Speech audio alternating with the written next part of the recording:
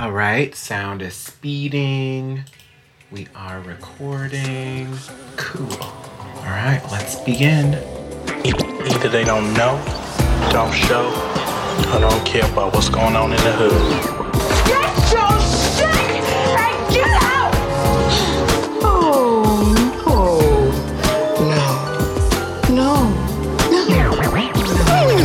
I'd like to give a big round of applause to my band, Sexual Chocolate. I'll let nobody mess with me, and I do what I want. Hi, my name is Robert Taylor, and I'm a black actor. You got knocked the fuck out, man! Give me my goddamn money. The payback's a motherfucker ain't bitch, never. And that's the double truth, Ruth. Yes. Hello, everybody.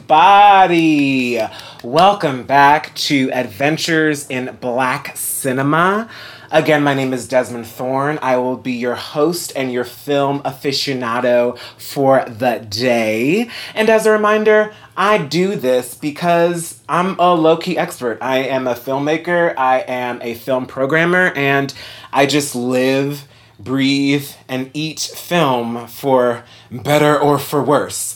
Today's episode is called Adventures in Power and Punk Rock, and we will be getting into the nitty-gritty of the film Fast Color. Now, today is a very special episode because we have our first guest on the show. Please welcome my very good friend and fellow film aficionado, Miss Shay Fillmore. Yeah. Oh my goodness. Oh my gosh. I'm like blushing. Yeah. Wow. I didn't know I was the first guest.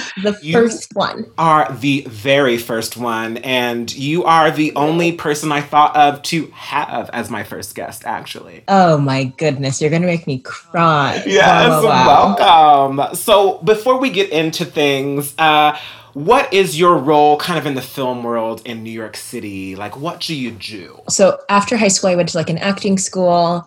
It was like a 2-year thing. And I was like, that's cool, but I think I need to know more just in general about the world because they really just be sending actors out not knowing anything. Mm-hmm. You know. So I went to like the new school for 2 years and my focus was like cinema studies. And I was like, oh, this is super cool. I kind of did it the hard way first. I like started accidentally with like theory and then worked my way like down to like history, which was like insane. And I don't remember any of it. But then after college, I started working at a micro cinema in Brooklyn. And I would just kind of like watch like, you know, the reception because I was, you know, there. I would see the reception to certain films. I'm like, oh, if we showed this, if we showed that. Plus, it was also like a video rental place. So I had access to thousands and thousands of movies. I was just constantly watching movies every day.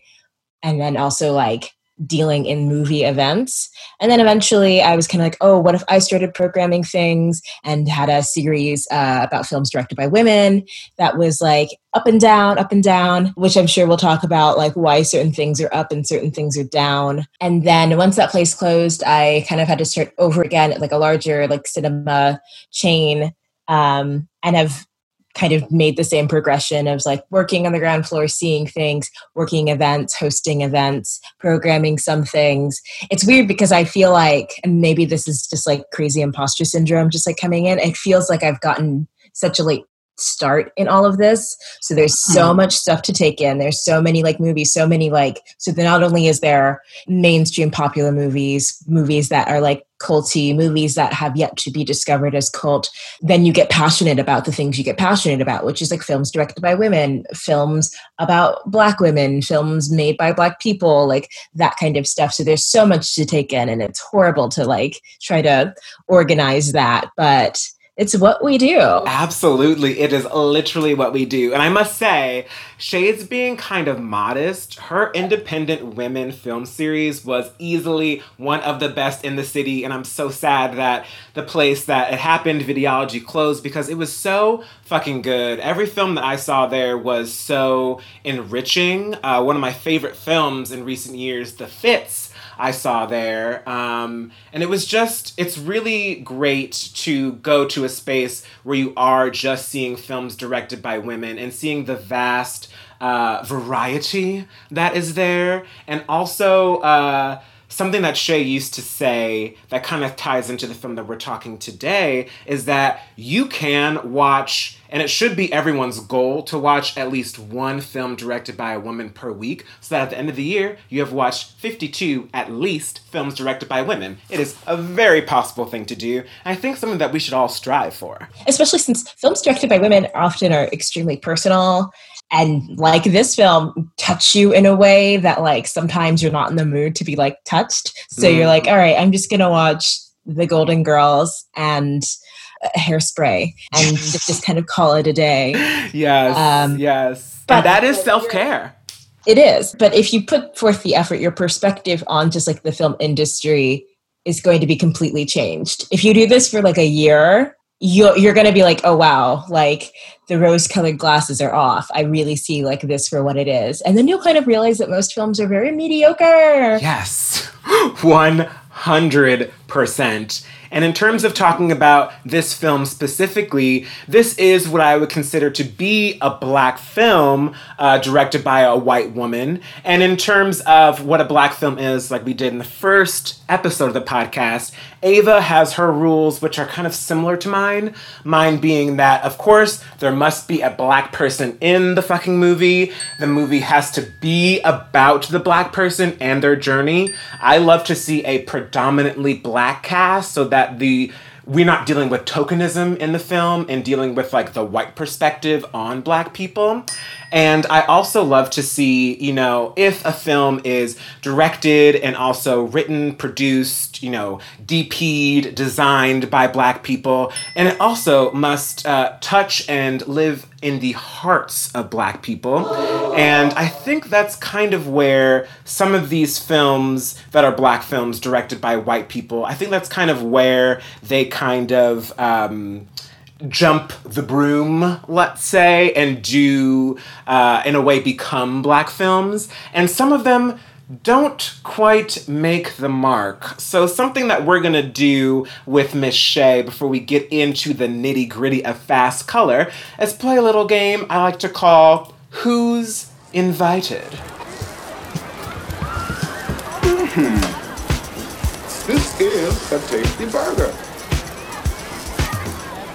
Now, Pulp Fiction, obviously not a Black film, but Samuel L. Jackson being a stalwart of Black film. So basically, when I have a guest on the show, we will play this game to decide which Black films directed by white people get invited to the cookout. And this is not a way to celebrate white folks or give them a pat on the back for doing the bare minimum. It's so that we can think critically about these films when we see them and ask ourselves about the intentions behind them and the gaze that is present. I think sometimes some of these films slip under the cracks and you may assume that it's directed by Black people or written by a Black person, but then you see it and you're just like, there's something missing. And then you do your research and you're like, oh, because a white was behind this.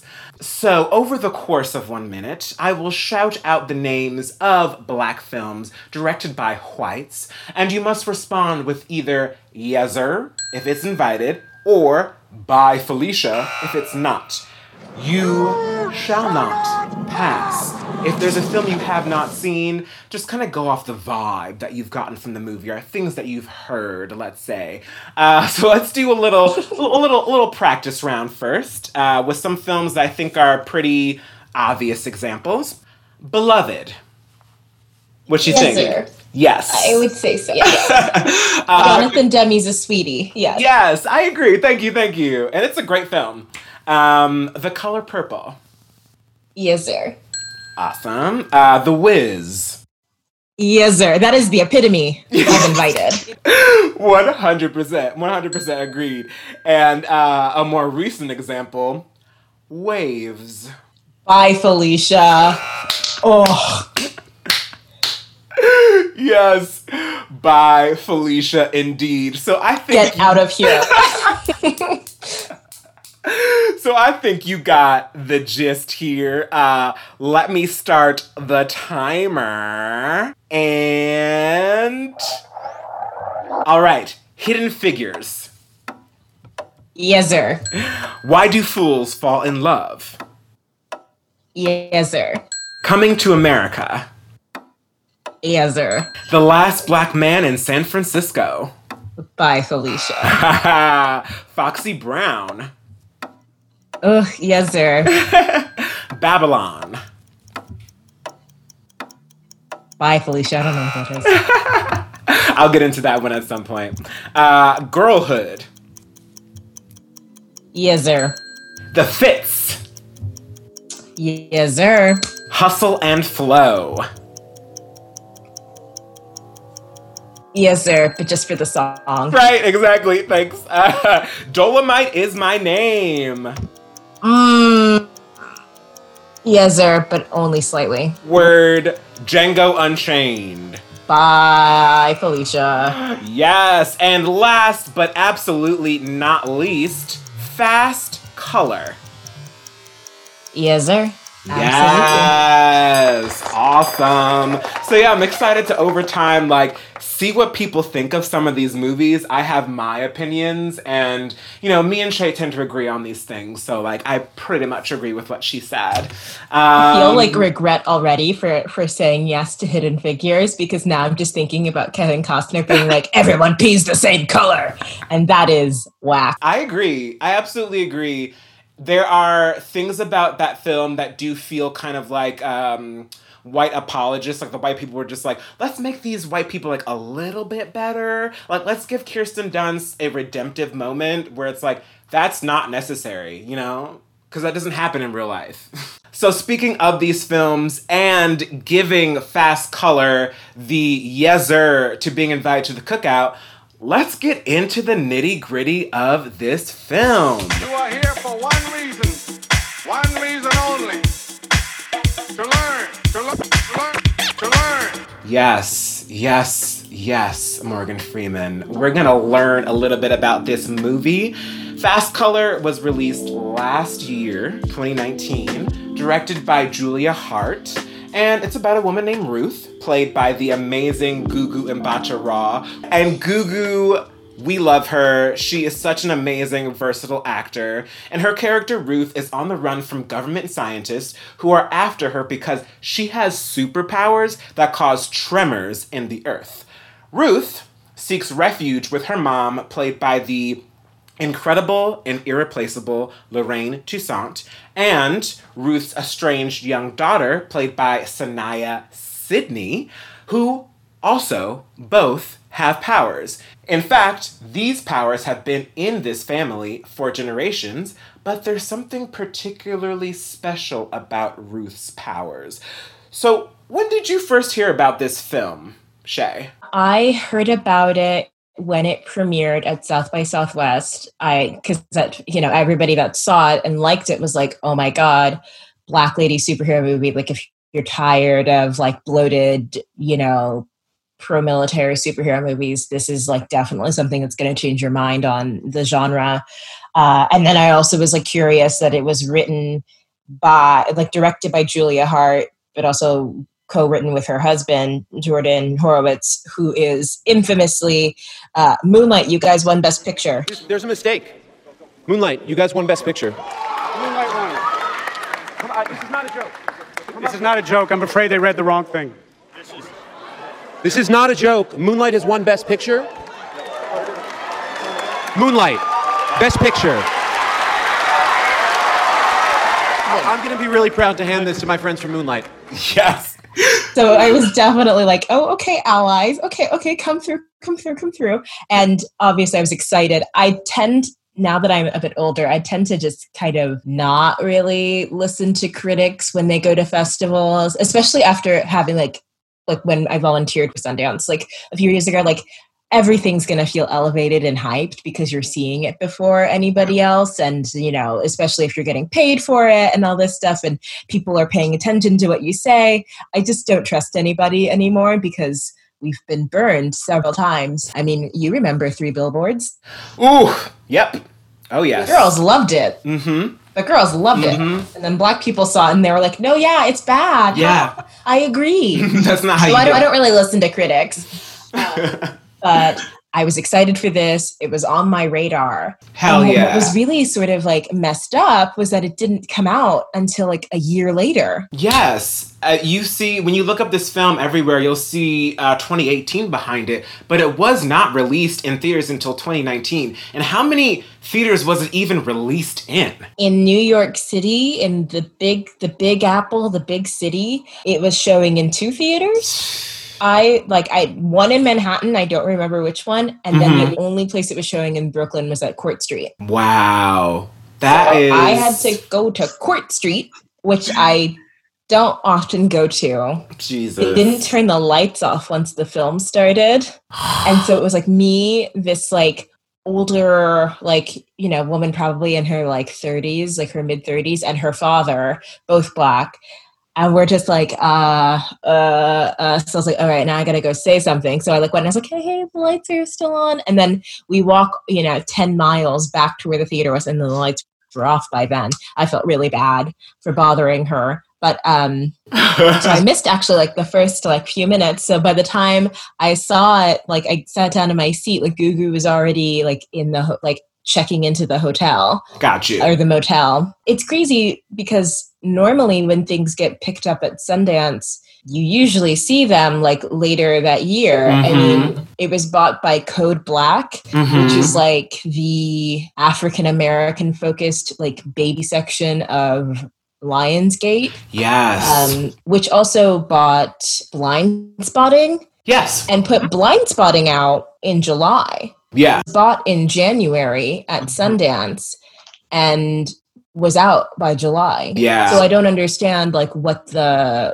slow pace was about. But at the beginning of 2019, Lionsgate had basically like ended business with Code Black. And so that kind of really slashed their budget. So obviously the distributor had no money, I guess. But it's also like, I'm just not sure. Like, and then when you look at the films that Code Black had their hands on, they're not like this film. They're more like thrillers, more I don't know what I'm trying to say about that. Gotcha. But Yeah. It's like a weird thing to just like kind of have this thing floating around. Absolutely. Like, it could obviously have an audience. Absolutely. I mean, I didn't know that much going in when I first saw it, but I remember hearing about it from you posting about it and a few of our other friends that had heard about it and saw it in theaters. And as I was watching this movie, and you get to the scene where Lorraine Toussaint, Ruth's mom, is reading through the history book of their family, and I'm sitting there and I'm like, this is a movie about a long lineage of Black women with superpowers. How was this not marketed the way that it should have been? And I'm like, oh, because it's about Black women, because the very thing that I love about it is the very thing that people said, like, this makes it hard to sell. I don't know where we can put this. It's like, I know. Just put it out and people will find it. It's that kind of really good fucking movie, you know? Yeah. I like never saw a trailer for it. Never. It never played in any, like the trailer never played in any theaters. It's also just like frustrating because like, who are these people that are like making these decisions on like how something's going to sell? Like, obviously they're not smart people because that studio, not Code Black, but its parent studio put a bunch of money into that Hellboy remake that nobody saw. Right. Nobody wanted. And so who are you to make the decision on whether or not people are going to show up for this movie? Also, you're not paying attention because Black people always show up. Exactly. I like at my job, like intro to screening for that that movie with Lupita, Little Monsters. Right. And like there was, some regulars, but mostly like Black women, because Black women want to see this movie that Lupita's in. Girls Trip. After Girls Trip, we shouldn't have had a question on like whether or not movies about Black women would make money. Literally, no question. And in the last episode of this podcast, I talked about Waiting to Exhale, which came out in 1995. That is a film with not one, not two, not three, but 4 Black women who are top billed, and it made so much fucking money in 1995. We just see it over and over and over again in the media, in so many different spaces, and including in the Black Lives Matter movement. Black women are being left behind, and it is so beyond frustrating. And it's just like shitty because like, obviously we all like Black women show up for each other. It gets more complicated when we have to like for me, it's a no-brainer to stand up with my like trans sisters and stuff like that. Then it's like not a conversation that other people are like willing to have. So we don't even like have solidarity on that front. But then to include like cis straight Black men, it's like even more complicated. I'm at a point where I'm skeptical. I'm skeptical of like people who are like trying to like be the voice of this movement, to kind of like use their platform to make a point to get people to understand, but they're not mentioning Black women. They're not mentioning Black LGBTQIA people. Like they're not doing that. Absolutely agreed. I would just love to see, even in our own community, just more inclusiveness in general. And that's not to say that like, you know, we're doing something that is so wrong that things should be stopped in their tracks. It's like, no, like let's include other people along the way. Like the exclusion of trans Black women in general and has been bananas to me. And it made me very emotional to see all of that support at the protest and at the rally at the Brooklyn Museum. It was so amazing to see all of those people show up. And I'd like to see more of that. Just it was also very well organized. Yes.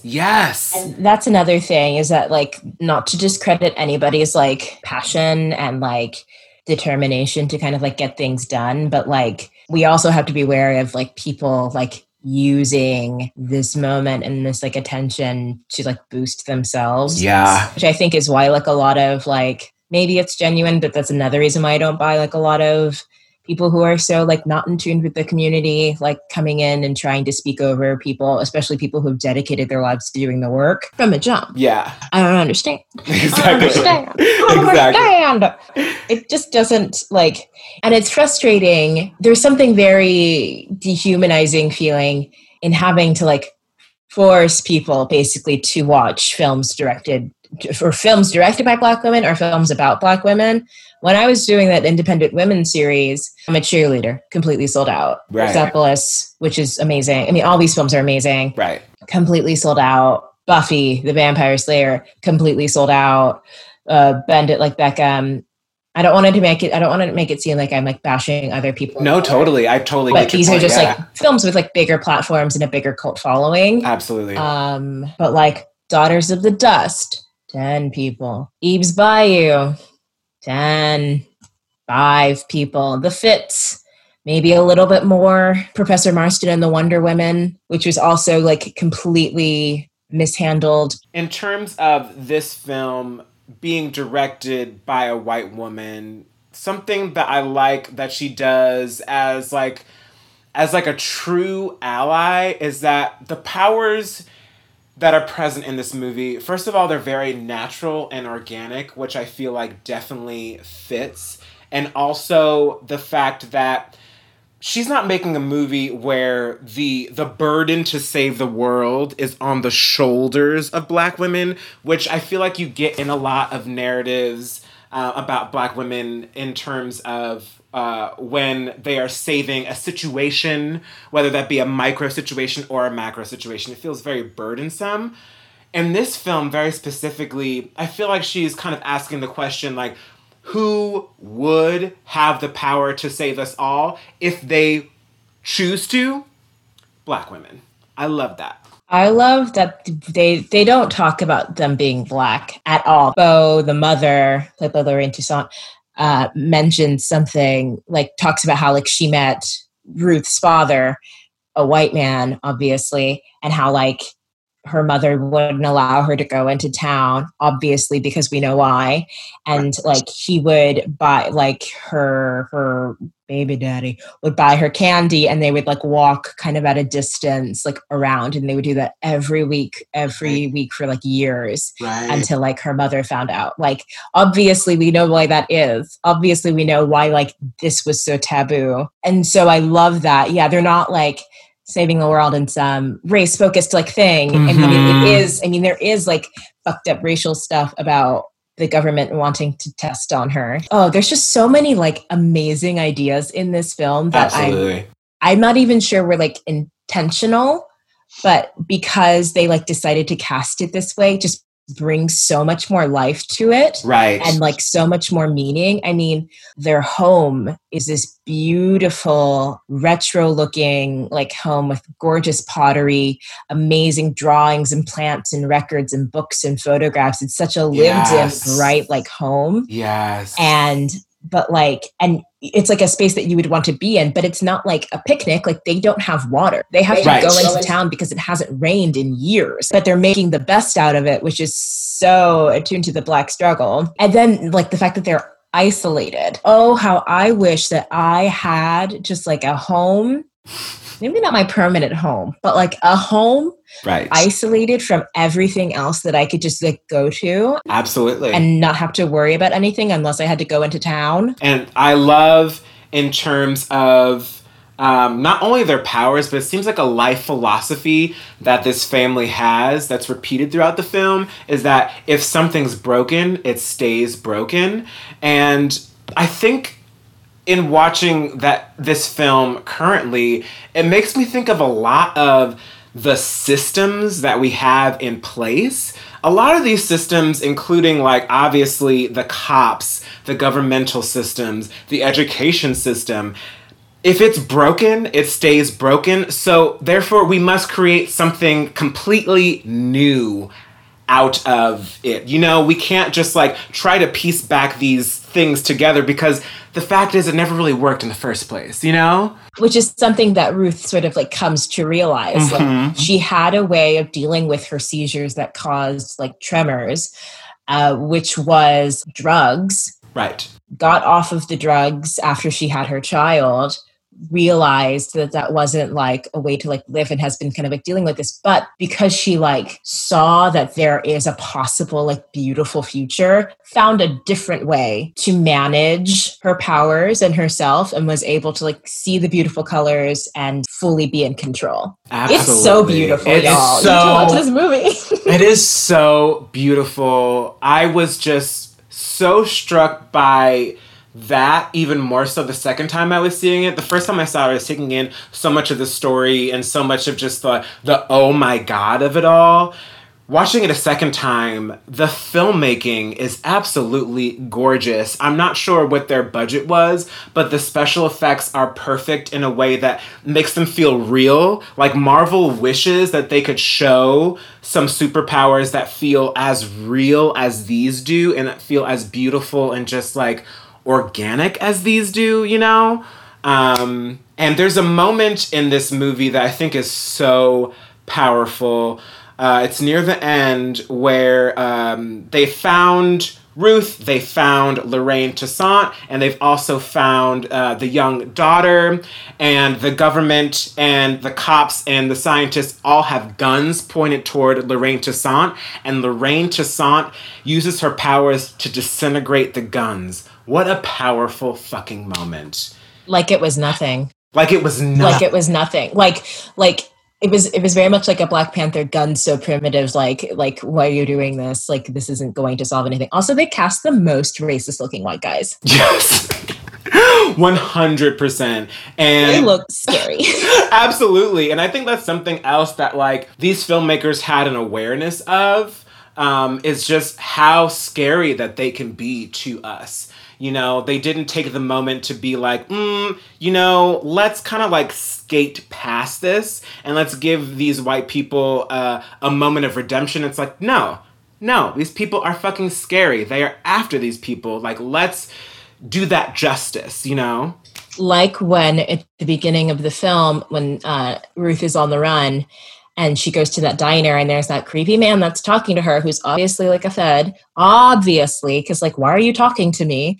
But she like leaves the diner and it's like, okay, there's a cop that's checking out my car and like obviously can tell it's my car, or I can get into the car with this white man. Right. And like that, like I forgot about that. Like, when that moment happened, I was like, that is so scary.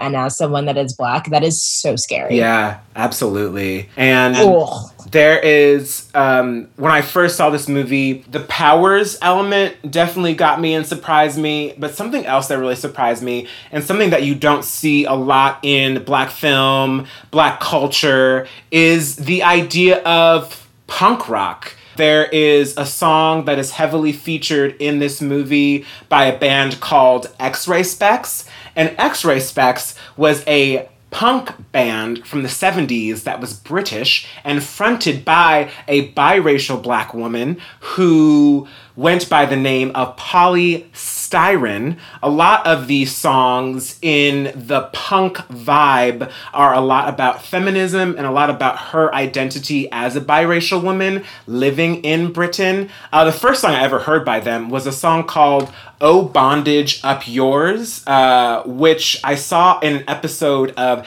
The Handmaid's Tale, a show that I like for better or for worse. But I'm going to play a little bit of that so you can kind of get their vibe. Some people think little girls should be seen and not heard, but I think, oh, bondage up yours! 1, 2, 3, 4!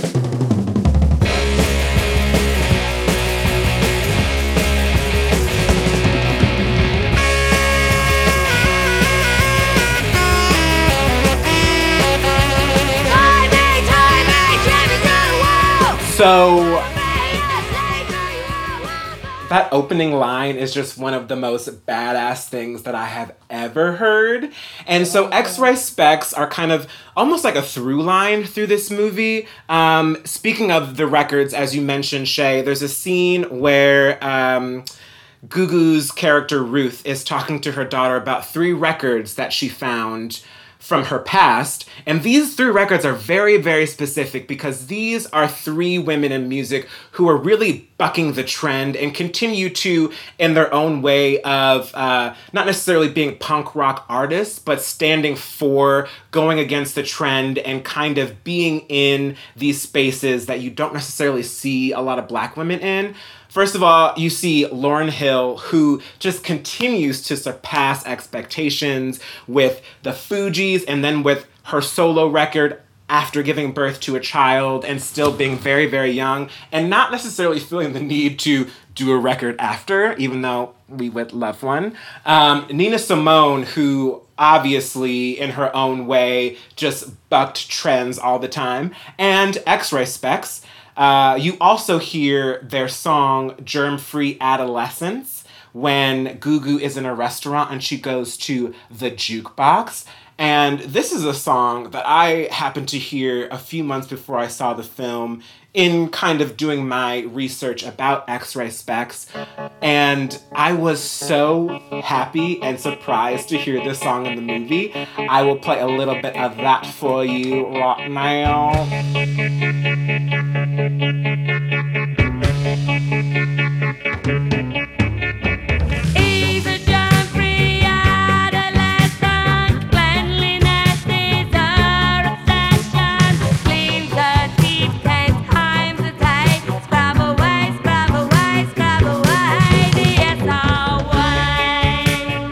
So good. So good. So what do you think about this theme of kind of punk rock in this movie and kind of seeing a theme of Black women in spaces where you don't usually see them, including just this film in general? Ruth's character is very like reformed punk. Like her arc is very like reformed punk.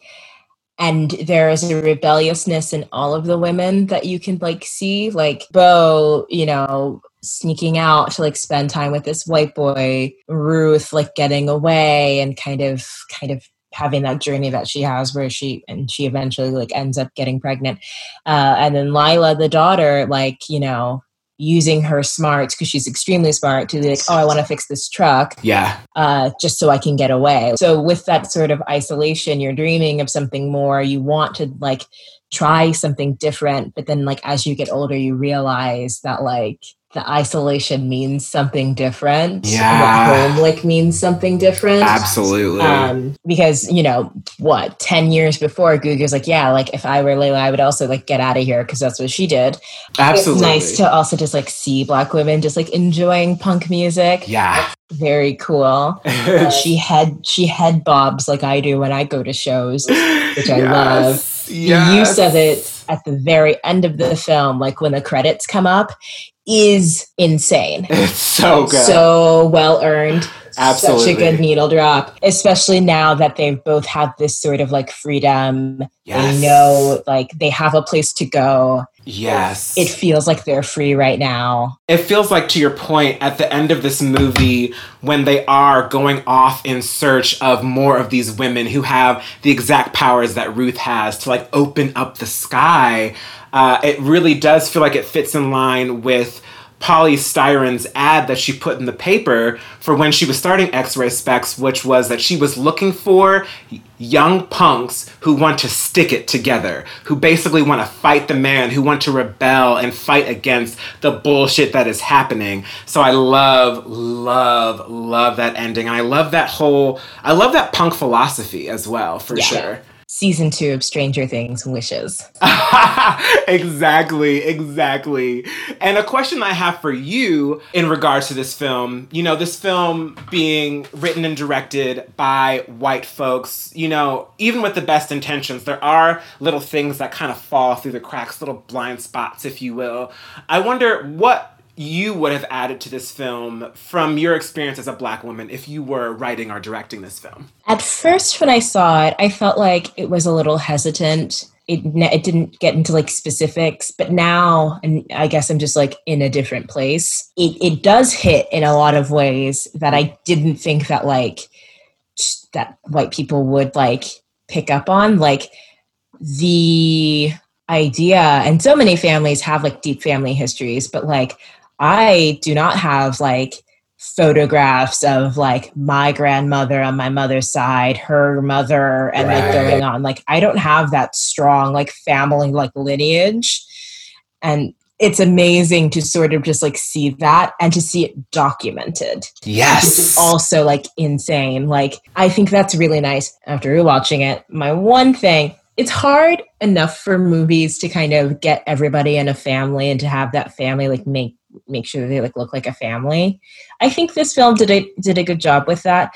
The girl that plays Lila is so adorable. She looks like Normani. She looks like baby Normani. Yes. Oh my God.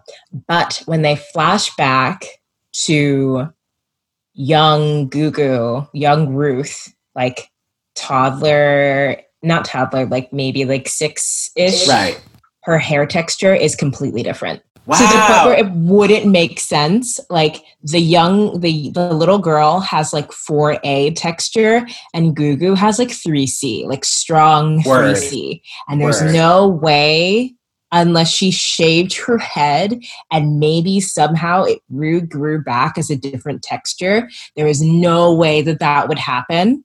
And I'm certain they could have found a young Black girl with a similar texture. Certainly. Yeah, absolutely. So that's just like a silly, goofy thing. But that's a real thing and a real testament as to why we need to be in more of these positions, as in like, if you were a casting director, if this was a Black casting director, which I'm not entirely sure if there was or there wasn't, but I feel like probably not. But if you were this casting director, that's something that you would have made important. That's a note that you would have given, and that would have added to the depth of the Black experience in this film. So that's important shit. That's really important shit. Yeah. I think other than that, like I was reading up on the television show that they're going to like make out of it, which is going to be on Amazon, produced by Viola Davis.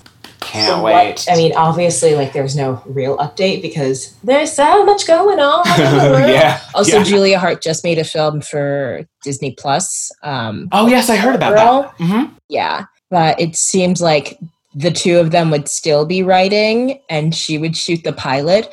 I just kind of hope they diversify that writer's room. Oh, I really hope so too. Absolutely. I hope that that is a very specific call that they put out. And I hope that the vibes that I do get from the work that they did on this film lead to them doing that. It feels like something that they would do, but you can honestly never be sure. But I really hope.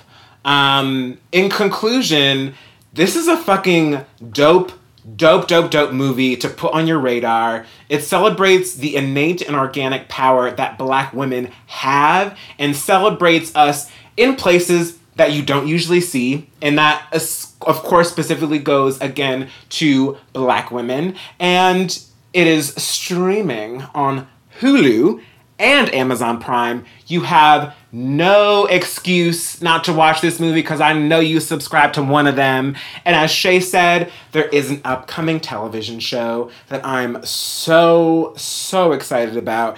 As you see this movie end, you see how they could continue to build out this world. And I'm excited to see the other women. So check out this fucking movie, y'all. It is so good. I definitely think, like, if you were someone that saw, like, A Wrinkle in Time and kind of thought it was a little, like, wonky, but loved the idea of, like, Black women, like, using their abilities and, because, like, both of these films have, like, a wellness aspect to them. True. So much of it is about just like clearing your mind and focusing on the positive. True. And not the negative. So if you liked aspects of like A Wrinkle in Time, like this is the movie. Oh my Check God. it out, y'all. All my life I had to fight. Yes, it is time for this week's You Better Act Award, the award that we give out on a weekly basis to someone that we have seen that is just acting. They are chewing up the screen in either a big performance, subtle performance, or something in between. So, this week's You Better Act Award goes to Delroy Lindo in Da 5 Bloods. Now, this movie I was kind of a little hesitant to watch, just because it's kind of following the same formula of Black Klansman in that Spike Lee is taking a already written script, kind of doctoring it and doing his own thing with it. And I didn't love Black Klansman, and I kind of thought that that may be part of the reason why I didn't love it. But I really liked Da 5 Bloods. I think there need to be more stories and more narratives shared about Black Vietnam vets. It's a very specific story of a group of people who are very much left behind in a lot of ways. This film touches on mental health issues in the Black community in a very real way. Oftentimes, when you're dealing with things like PTSD and other mental issues, they can be portrayed on screen in a very big way that feels very showy. And this performance is not that. It feels very real, based on family members that I have that were in Vietnam and friends who have parents that were in Vietnam. And actually, in the future, a film idea that I have in mind, about a third of it will take place from the perspective of a woman who is married to a man that just got back from Vietnam. Because I think that's also a narrative that's missing. The Black women who these men came home to. So that's something that I would love to dive into sometime in the future. And it should be noted, along with Delroy Lindo giving a great performance in this movie, we also have Clark Peters and Isaiah Whitlock Jr. showing up. When you walk through the garden, watch your back.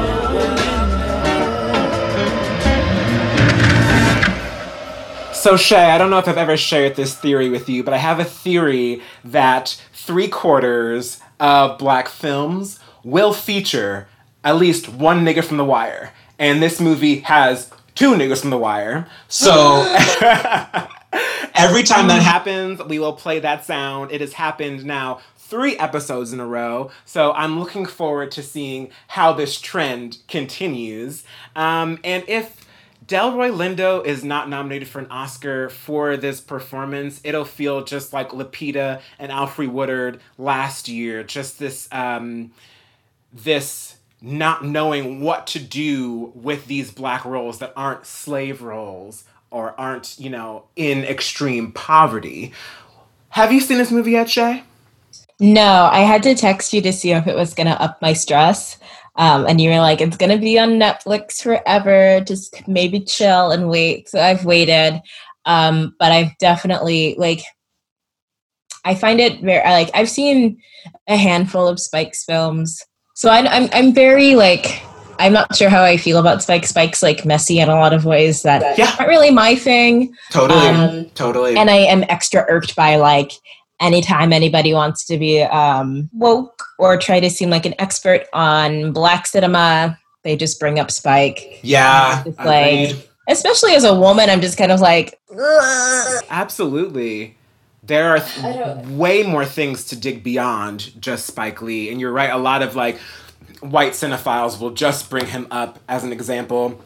And there's way more people with more of a consistency. And I like a lot of Spike's movies, but, like, do your research. And like, obviously Spike has, like, the biggest catalog out of, like, any Black director pretty much. So that's, like, understandable, especially since it's kind of more, not art house, but, like, not your average, like, average film or whatever. He's not making average biopics or whatever. Everything's going to have some flair and spark to it. Absolutely. Even if it's a little weird. Absolutely. I agree with you in terms of this is a very timely film, and I would absolutely understand anyone who needs to take their time to watch this, because there are moments in it that were very triggering for me to see at any time, but especially given this time that we're in right now. And it's a Netflix co-production, so it will be streaming on Netflix forever and ever. So check it out when you feel the need and when you feel like you are in the place to watch. I feel like Del Rey's got that Oscar in the bag, though. Yeah. He's a man. True. And also, like, who else would get it? True. Ben Affleck in The Way Back. LOL. LOL. It's not gonna happen. It's not gonna happen.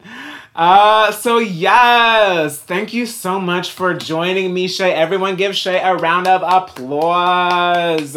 This was so much fun. Of course, you were the first person that came up in my mind. Some food for thought before we close the show for all of the members in the audience. This is a question that we've asked a couple times on Smart, Funny, and Black, and I want to pose to y'all talking about a film that has to do with superpowers. As a Black person living today in America, what superpower would you choose and why? Leave us a comment on SFB Society, comment on the video, and also, hit us up on IG. And next week's film is going to be Higher Learning. We're going to talk a little bit about these protests that are happening in the film and also in real life. And this film has Larry and Tyra. Larry Fishburne and Tyra Banks. I would love to see them do a show together called Larry and Tyra, where they just kind of go on adventures together. That would be lit. I would love it. Larry would lose his mind. Oh my God. And that's exactly why I would want to see it. That's exactly why. She is on it all the time. All the time. Always on 100. Always on 1 million. Thank you so much for joining us, everybody. And also hit us up on social media. On Instagram, Adventures in Black Cinema. Thank you to Shay.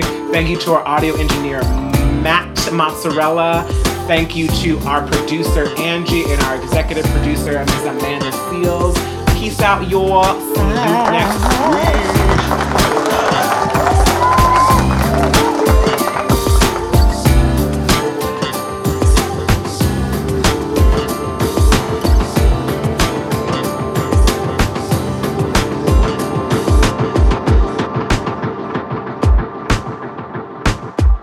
Oh, it's over. Great.